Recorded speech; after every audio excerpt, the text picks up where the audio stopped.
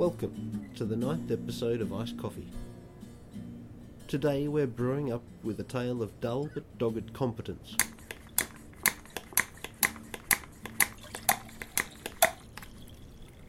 Englishman William Smith gained experience in high latitude sailing in the Greenland whale fishery.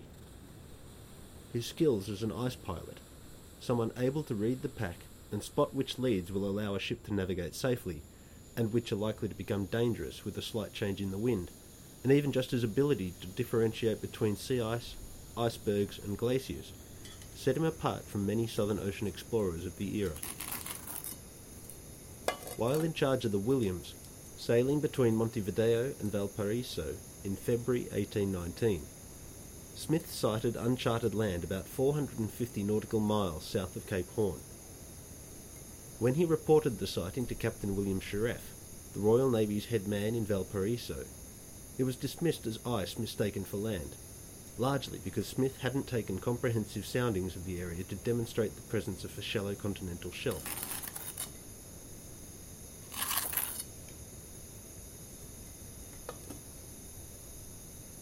Confident of his ability to tell the difference between ice and land, Smith sailed south again in May, but the wild weather of the Southern Ocean that late in autumn prevented his reaching that far south again, and the Williams was put about north, delivering its cargo to Montevideo and Buenos Aires.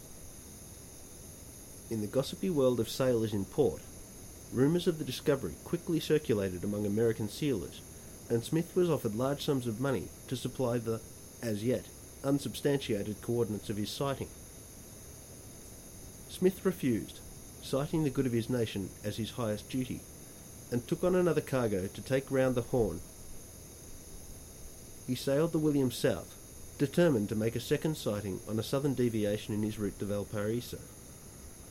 In calmer weather, the Williams sailed to the land and along its coast, sending a party ashore where a claiming ceremony was performed. He took soundings, finding the surrounding waters to be 40 fathoms deep, but this evidence of a coastal shelf was superfluous now his crew could state they had been ashore and present specimens gathered while there. I suspect he just wanted to stick it to Shirreff. Here's your soundings, and I'll throw in this seal skin and a penguin egg. Believe in my land sighting yet?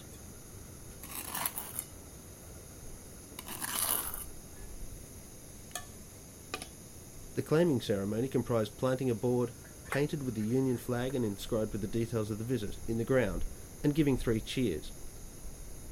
I laugh along to Eddie Izzard's description of flag-based territorial claims, but there really isn't much more to it than he speaks of in his stand-up routine. Smith called his discovery New South Britain, demonstrating all that is best in the imaginative tradition of British colonial neology, and reflecting his belief that the land was continental, and greater in scale than New South Wales.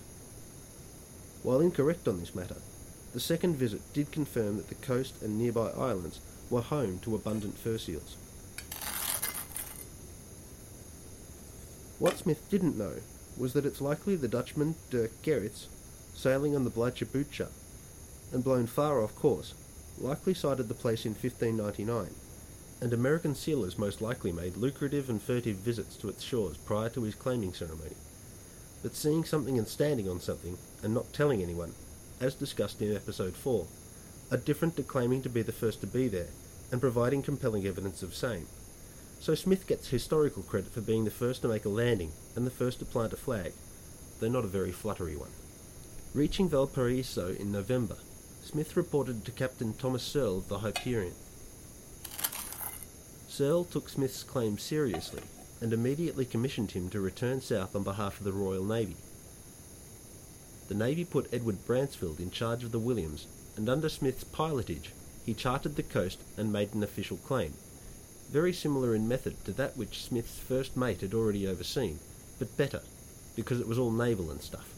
And you've got to admit, a board with the Union flag and 3 cheers doesn't mean snuff unless it's done by a government official. I mean, where would we be if just anyone could say the magic words and wave the magic painted lump of wood and suddenly own an entire continent?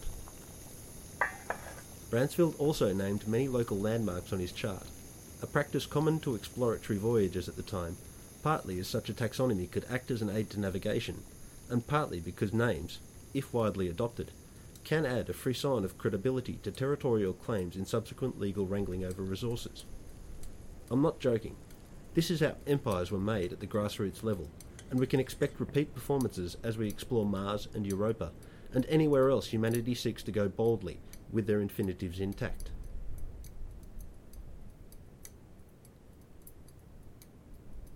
Bransfield's orders stated that they should sail east and determine whether or not this landmass was contiguous with Cook's Sandwich Land, because while Bellingshausen had already determined that was an island cluster, the news had not gotten out, because the cell phone coverage of the era was pants.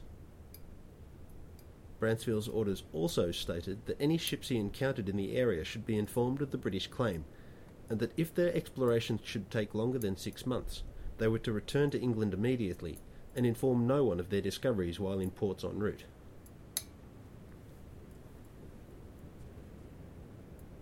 Smith and Bransfield sailed on east, charting islands until pack ice in what we now call the Weddell Sea prevented further progress. A British engineer based in Chile published an inaccurate account of their discoveries in British newspapers, reporting abundant seals, whales, otters, and trees akin to the Norway pine. Spurious otter spotting aside, the engineer, John Mears, placed value on the landmass as a base for British fishing fleets operating in the Pacific, and as a port through which to coordinate and defend trade with South America. Sadly for these ambitions, the climate was nowhere near as clement as Mears hoped, and the treeless islands went unsettled.